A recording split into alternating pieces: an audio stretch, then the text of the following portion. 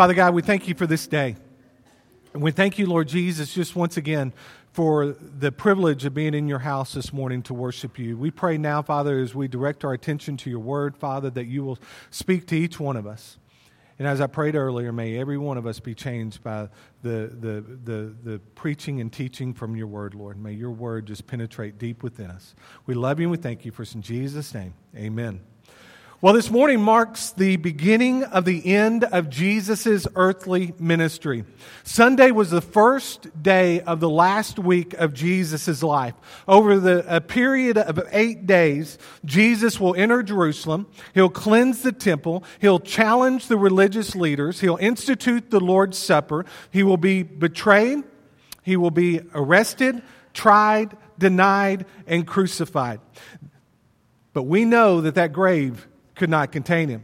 Because 3 days after he was placed in that tomb, he arose to life again. On Friday, we're going to come back together and we're going to have a time of remembering Christ's work on the cross. And then on Sunday, we're going to come back together and we're going to celebrate the resurrection of Jesus Christ. And I'm looking forward to that, and I pray and hope you are looking forward to next Sunday as well. And I pray that you, if you haven't already, that you have begun to invite people to join you next Sunday here for a time of worship. You know, there are so many things that occurred over Jesus' 33-year lifetime that we do not know anything about. Outside of Jesus' birth, in the account of him going to the temple as a young boy, as a teenager, we don't know anything else about his earthly life. When he's 30 years of age, we are introduced to Jesus as an adult, as a great teacher, and as our Lord and as our Savior. Matthew, Mark, Luke, and John, for the most part, teach of Jesus' 3 years of his earthly ministry. And when you think about that, there are 89 chapters that make up the Gospels. 89 chapters. Of those 89 chapters, 30 of those chapters make up the final week of Jesus' earthly ministry. That is a significant portion. And that tells us there is much that we can learn from Jesus' final week. This is the week that Jesus went to the cross, died on the cross, defeated death, atoned for our sins, and provided a way that each and every one of us in this room can gain direct access to God the Father. The final week of Jesus' life, it is the crescendo of all weeks. It was the greatest and the most accomplished of all weeks in human history. Normally on Palm Sunday, we come together and we focus just on the triumphant entry, that moment when Jesus entered into Jerusalem, having been declared as Messiah and King. But this morning, we're going to do something a little bit different.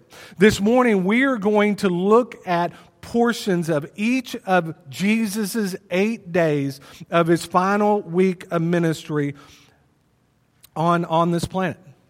And it all began on Sunday. On this day, Jesus would enter the city of Jerusalem as Messiah and King. Sunday was a day of worship. Sunday was a day of worship, a day of celebration, a day when the streets would be lined with people and people would be shouting out and singing Hosanna, and they would be making the declaration, "Blessed is the King who comes in the name of the Lord." It would be on this day that the greatest parade in all of human history occurred. The streets were lined with people awaiting the arrival of King Jesus. And we read in Luke chapter 19, beginning of verse 29, these words. When he drew near to Bethphage and Bethany, at the mount that is called Olivet, he sent 2 of the disciples, saying, "Go into the village in front of you, where on entering you will find a colt tied, on which no one has ever yet sat. Untie it and bring it here." This unbroken colt would become the float that Jesus would ride into Jerusalem upon. And I don't know about you, but when I think about a parade, I believe that bigger is always better. And when I think about an entry float for Jesus, I don't think about a donkey. I'm thinking more like a Clydesdale or a war horse. That would be more of a horse that would be fit for a king, right? But that isn't the kind of animal that was chosen. In fact, what we read in Zechariah 9:9 are these words. Rejoice greatly, O daughter of Zion. Shout aloud, O daughter of Jerusalem. Behold, your king is coming to you. Righteous and having salvation is he. Humble and mounted on a donkey, on a colt, the foal of a donkey. 500 years before the first day of the final week of Jesus' earthly ministry, the prophet Zechariah made the declaration that the Savior of the world would arrive in the city of Jerusalem riding upon the back of an unbroken donkey. I mean, that's amazing when you think about it.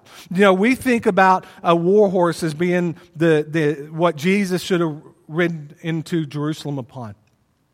But when a king would come into a city and during a time of peace, he would ride a donkey, not a war horse. And that's exactly what Jesus did. As Jesus rode into town, the people lined the streets and they worshiped him. They sang Hosanna to him and they declared, "Blessed is he who comes in the name of the Lord." You know, at my former church, every year, up until the final few years that I was there, we would do a musical called The Promise. Have you ever been to Glen Rose? Have y'all ever watched The Promise before? Anybody in here? A couple of y'all in here. But it's just this great musical that documents really from the time of Jesus' birth until his resurrection. And there's one scene in there of the triumphant entry. Now, obviously, we didn't have a donkey that Jesus rode onto the stage on, but Jesus would walk in to the side from the side of the room onto the stage, and the whole stage were singing.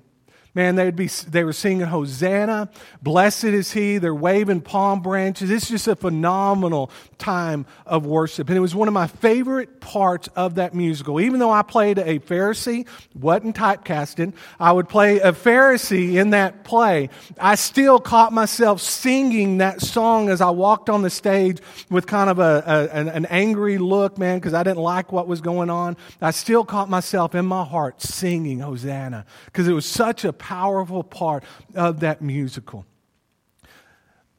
That was a powerful scene in that room, but it paled in comparison to when Jesus actually entered into Jerusalem, riding on the back of that donkey, hearing the people declare Hosanna and blessed is he. The crowds cried out Hosanna on that day. However, within days from those very mouths, they would shout out, "Give us Barabbas. Give us Barabbas." And they would also shout out, "Crucify him, crucify him, crucify him." As Jesus is approaching the city, we read in Luke chapter 19, verse 41. And when he drew near and saw the city, he wept over it.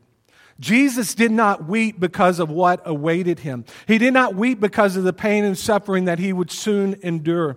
He wept for the people. He wept for the lostness of the people. In the days to come, the people are going to deny him, reject him, and choose a path that leads to eternal destruction instead of a path that leads to eternal life. Sunday was a day of worship, but it was also the beginning of sorrow for Jesus, because of what awaited him. Monday was a day of purpose. On Monday, Jesus would have returned to Jerusalem. And as he's approaching the city of Jerusalem, he notices a fig tree off in the distance. And that tree had already begun to bear leaves. And generally, apparently, a fig tree, as it's bearing leaves, it's usually also bearing fruit at the same time. And so as Jesus is approaching this fig tree, he realizes that it's not producing fruit, and so he cursed the fig tree. In Mark 11, 12 through 14, we read these words. On the following day, when they came from Bethany, he was hungry. And seeing in the distance a fig tree and leaf, he went to see if he could find anything on it. When he came to it, he found nothing but leaves, for it was not the season for figs. And he said to it, "May no one ever eat fruit from you again." And his disciples heard it. Jesus cursed that tree because of its fruitlessness. The curse would be more than a curse on a tree. It would symbolize the coming judgment of God upon the nation of Israel. A fruitless life is a useless life. That tree was of no use to Jesus, so he cursed it. The nation of Israel had been anticipating the arrival of a king even before King David. They had been greatly anticipating the arrival of a king, the arrival of the Messiah, the arrival of the Lord. But since the days of King David, they had hoped and waited and greatly longed for the day when the Messiah would come and restore the nation of Israel to the glory days that it once experienced under the leadership of King David and the leadership of King Solomon. Jesus came to restore the nation of Israel. But the nation of Israel rejected him, and they, as all who reject him, will be condemned for their sins and their lack of faith. Just like the fig tree was cursed, so were the people for their lack of worship. We are valued by God. That is why he created us and has gifted all of us that are believers in him with the Holy Spirit. And when we received the Holy Spirit, we also were given Christ's fruitful attributes. In Galatians 5, verses 22 through 23, we read these words.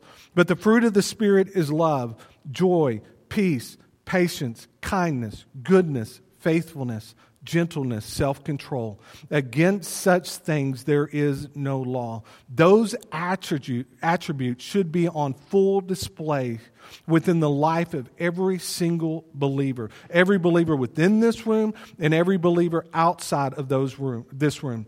And if we are not bearing fruit, if we are not being fruitful people, then we better examine our hearts to see what is going on and what is keeping us from bearing fruit.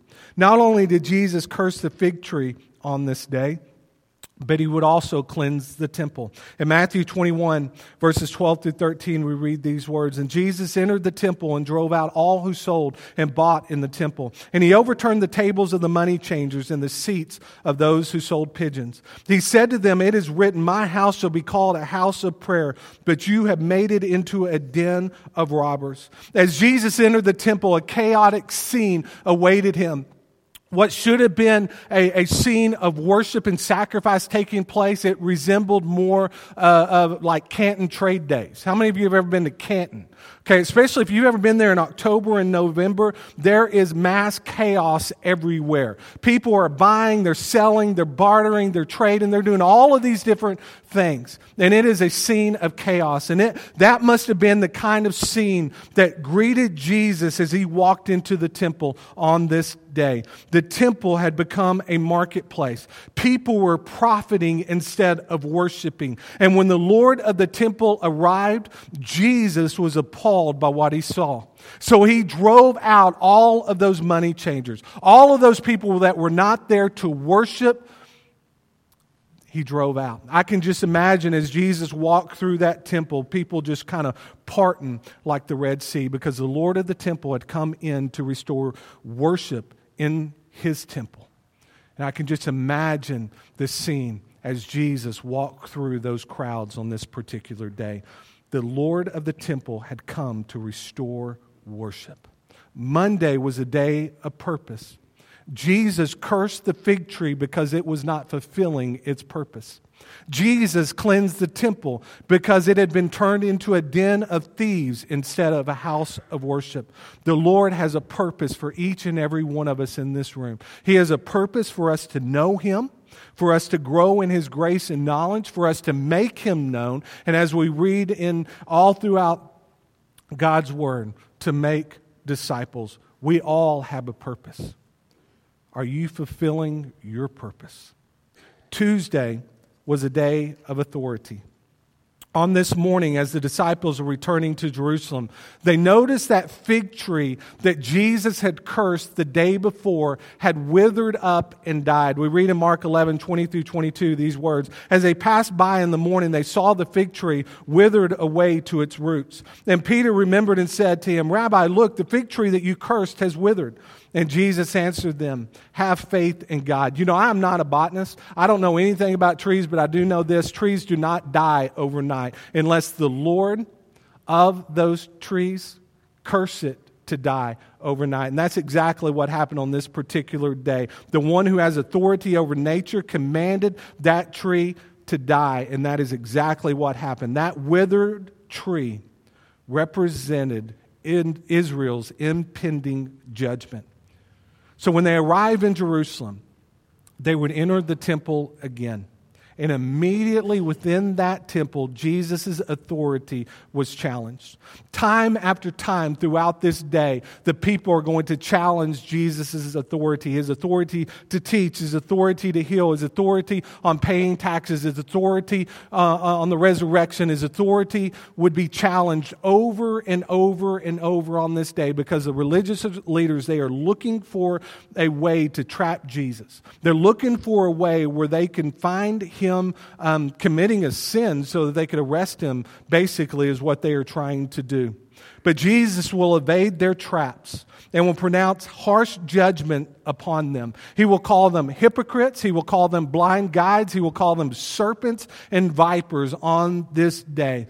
And he will pronounce 7 woes against them. In Matthew 23, verses 27 through 28, we read of one of those woes. He says, woe to you, scribes and Pharisees, hypocrites, for you are like whitewashed tombs, which outwardly appear beautiful, but within are full of dead people's bones and all uncleanliness. So you also outwardly appear righteous to others, but within you are full of hypocrisy and lawlessness. The religious leaders looked very good on the outside, but inside they were dead men walking.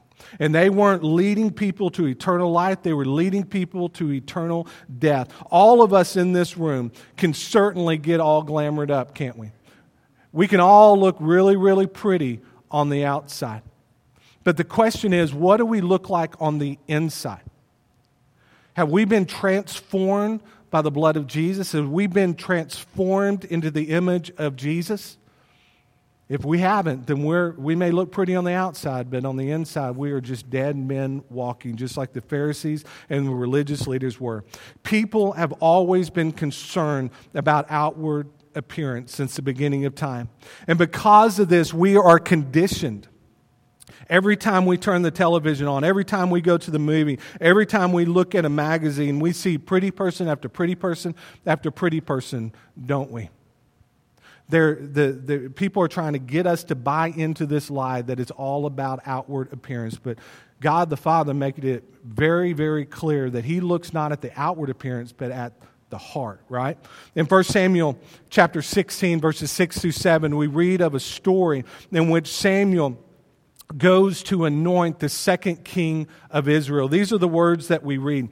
When they came, he looked on Eliab and thought, surely the Lord's anointed is before him. But the Lord said to Samuel, do not look on his appearance or on his height or his stature, because I have rejected him. For the Lord sees not as man sees. Man looks on the outward appearance, but the Lord looks on the heart. Samuel had gotten caught up in this outward appearance being what determines a person's stature. He was looking for a mighty warrior of a man like King Saul. And so he comes to Jesse's sons and he immediately identifies one that looks like a warrior. But God the Father said, no, not him. And he chose David. David would be declared as being a man after God's own heart. We all can look good on the outside, or most of us can look good on the outside. But here's the deal. All of us can look good on the inside, right? Every single one of us.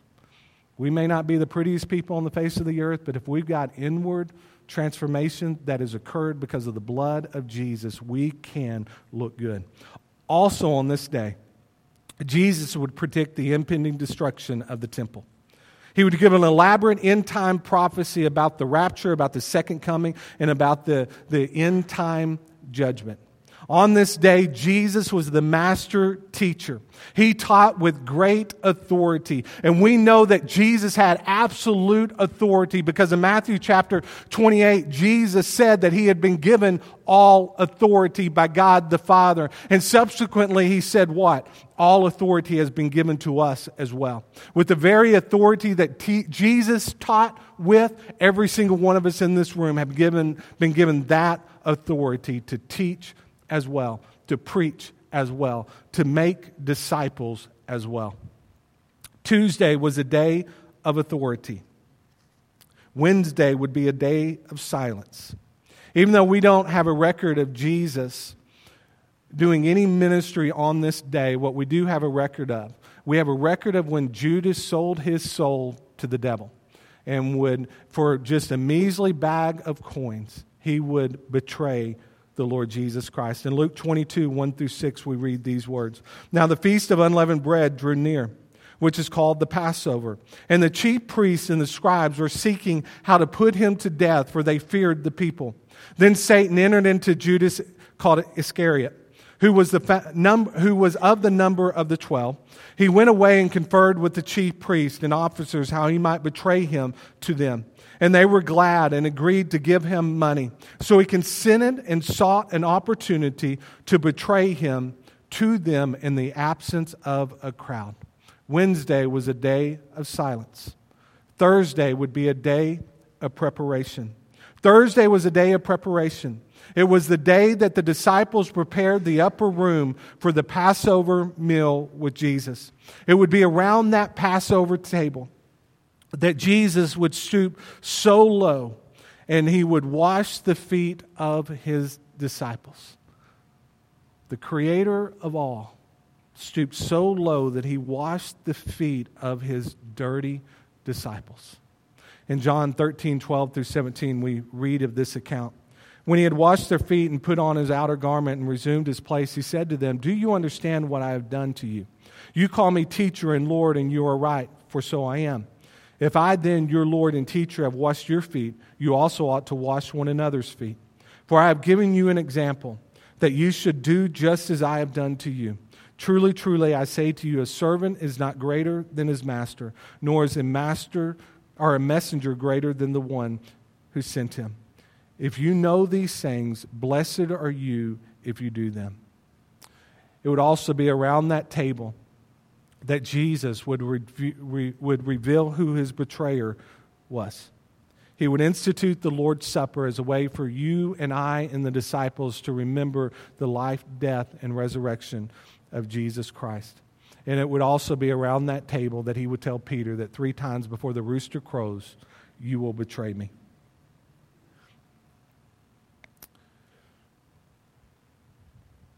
Following the Lord's Supper, Jesus would lead his disciples to Gethsemane for a time of prayer. He would tell all but Peter, James, and John to wait for his return and to pray where they were at. But he would take the other 3 and he would lead them a little bit closer so that they could watch and witness what was about to transpire. He would tell them to pray, but he also told them to watch. Matthew, Mark, and Luke give us a picture of what these men witnessed. In Luke 22, verses 40 through 46, we get an idea of the agony that Jesus was in as he awaited the time in which he was going to be betrayed by Judas and led to the cross. We read these words, "And when he came to the place, he said to them, 'Pray that you may not enter into temptation.' And he withdrew from them about a stone's throw and knelt down and prayed, saying, 'Father, if you are willing, remove this cup from me. Nevertheless, not my will, but yours be done.' And there appeared to him an angel from heaven, strengthening him.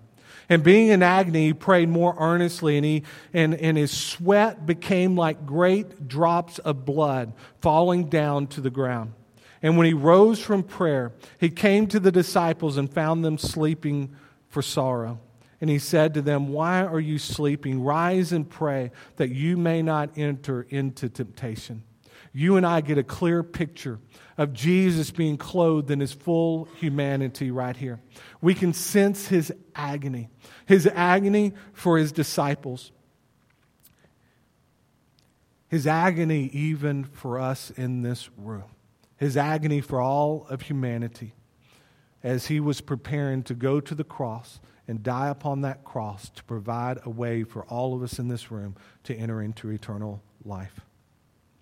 There's no greater love ever demonstrated than the love that Jesus demonstrated for us. Romans 5:8 says that God demonstrated his love for us in this: while we were yet sinners, Christ died for us.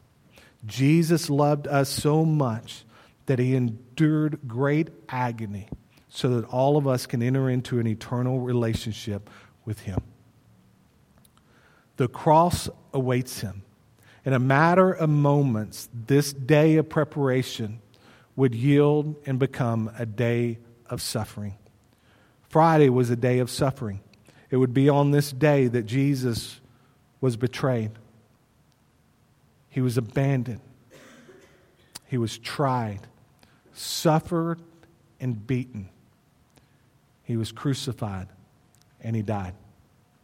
Friday, we're going to spend our time focusing in on this particular day.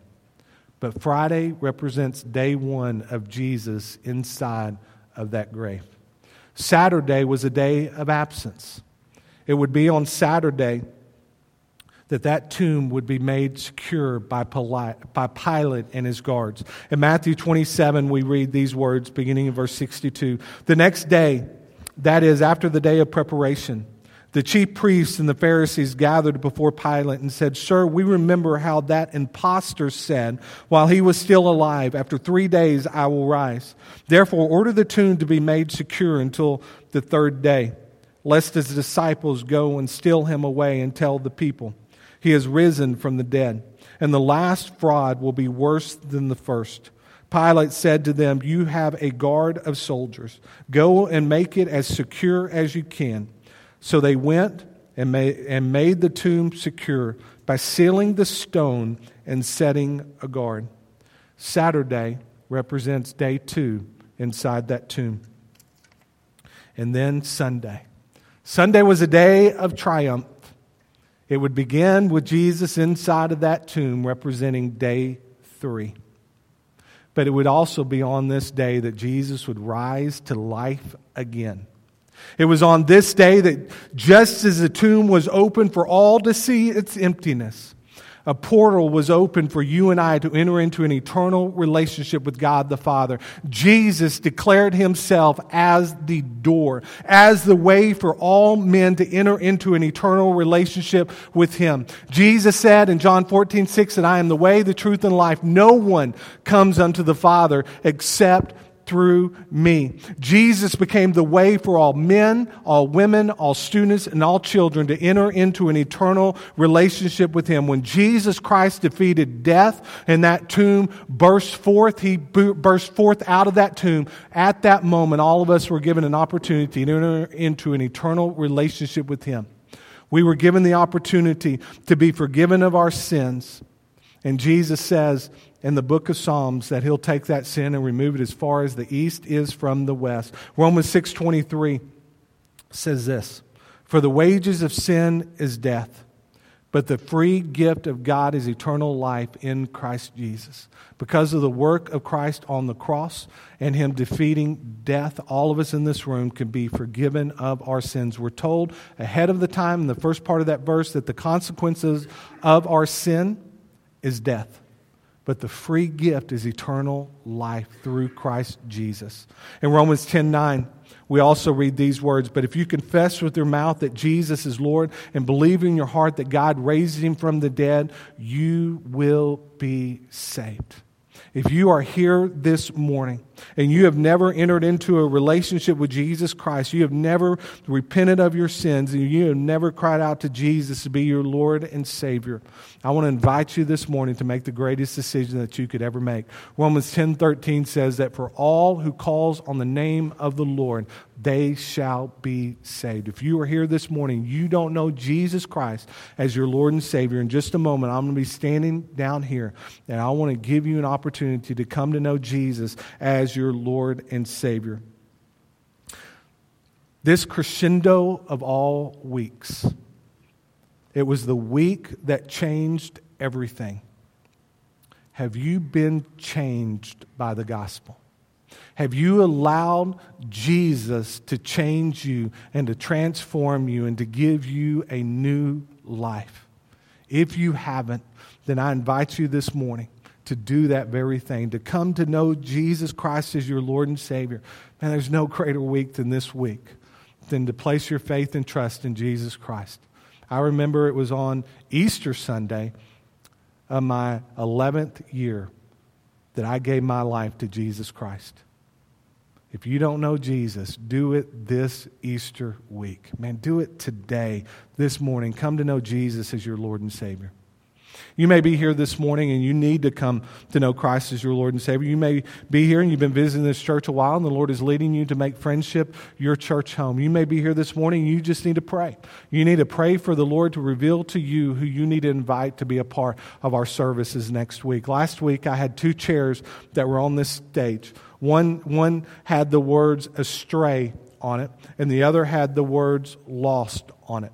And the challenge was for us to reach out to those within our faith family that haven't been here in a while and invite them back to church. The other challenge was this: if you know someone that does not have a relationship with Jesus Christ, to reach out to them and invite them to church, or you yourself go and share the good news and the plan of salvation with them. You may still need to be praying that prayer. Who do I need to reach out to? And during this time of invitation, I want to invite you to do that. Let's stand together. I'm going to lead us in a time of prayer. And if there's a decision you need to make, you come. Father God, we come before you now, Lord Jesus, just thanking you, Father, for the work that you did on the cross for us. Father, we thank you for this, the Passion Week, for the final week, Lord. Throughout this week, there are so many things that happen that we can't even begin in one 30 or so minute sermon to go through everything. But Father, I pray this morning that as we have walked through each one of these different days, that we have seen a glimpse of your glory. We've seen a glimpse of your goodness. We've seen a glimpse of your mercy. We've seen a glimpse of your authority. And we've seen a glimpse of what you want to do to us and in us, that you want to transform us.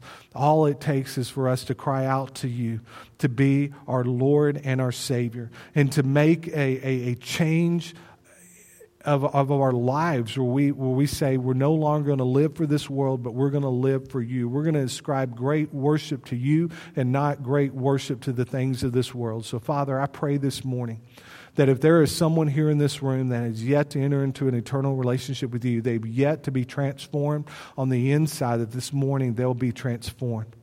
Father, they will allow the blood of Jesus just to wash over them. Father, if there's someone here that does not know you, I pray that you'll draw them unto salvation. Father, there may be some here this morning, Lord, that have been visiting this church for a while and you're leading them to become a part of this faith family, Lord, and we welcome them to be a part of this faith family. Others, Lord, where we're at, we may just need to pray.